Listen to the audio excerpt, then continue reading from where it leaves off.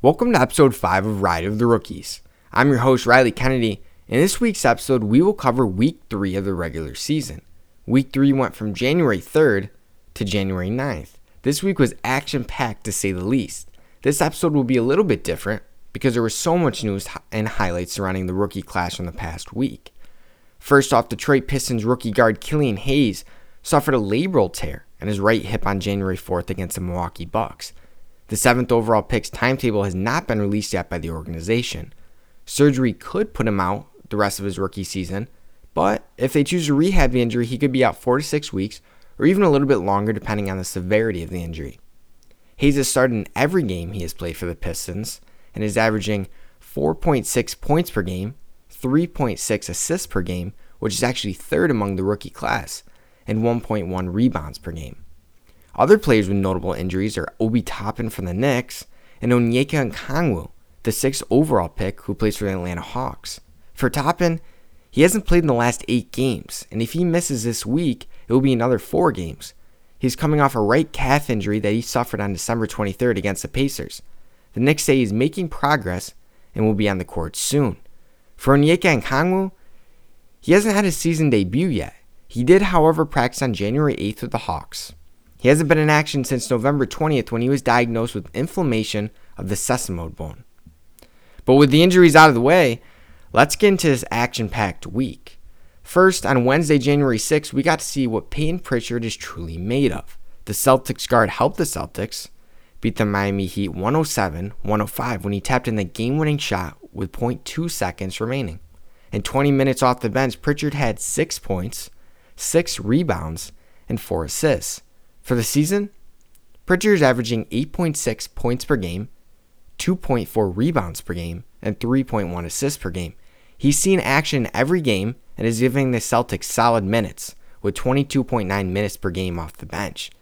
And he's shooting really well, 52% from the floor and 90% from the free throw line. Pritchard keeps developing and showing the type of player he really is. We also got to see LaMelo Ball square off against his older brother Lonzo Ball on Friday night, with the Hornets winning 118-110. LaMelo Ball played really well, having himself a double-double and 1 assist shy of a triple-double. He had 12 points, 10 rebounds, and 9 assists against his older brother.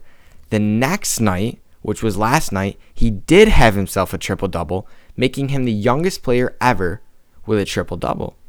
He is 19 years and 140 days old, so that's how they keep track of records like triple doubles. So you do the years and the days. So he was 19 years and 140 days old, which surpassed Markelle Fultz, who was 19 years and 317 days old.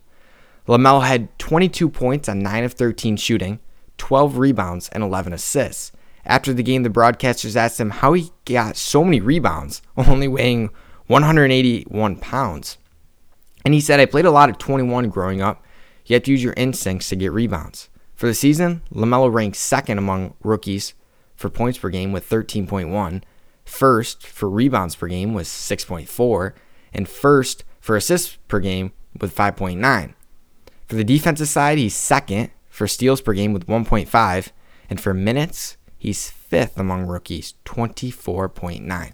So Melo really is packing the stat sheet this season. Another player who had a career night with Tyrese Maxey for the 76ers. In their game last night against the Nuggets, Maxey started playing in 44 minutes of action and had 39 points, 7 rebounds, and 6 assists. Maxey is averaging 10.1 points per game and shooting the ball at 49% from the field, which is one of his strengths. Another guy who was a steal in the draft, the number 12, is Tyrese Halliburton of the Sacramento Kings. He's averaging 12.1 points per game, 5.1 assists per game, and 2.7 rebounds per game. He's shooting the ball great from the field at 51% and shoots the ball even better from 3 at 53%. On January 6th, the Kings played the Bulls, and Halliburton had himself a night with 17 points on 7 for 15 shooting, 7 rebounds, and 6 assists. One of my favorites to win the Rookie of the Year, so keep a close eye on him for the rest of the season.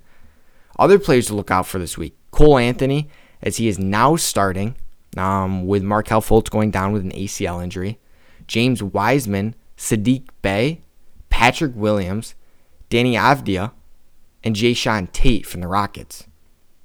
And as always, my favorites to win Rookie of the Year in no specific order: Tyrese Halliburton, LaMelo Ball, James Wiseman, Anthony Edwards, Cole Anthony, obviously now playing a huge role because Markelle Fultz is done, Danny Avdia, and Peyton Pritchard. Well, thank you for listening to episode 5 of Ride of the Rookies. I'm your host, Riley Kennedy. Join me next Sunday for episode 6. Have a great day.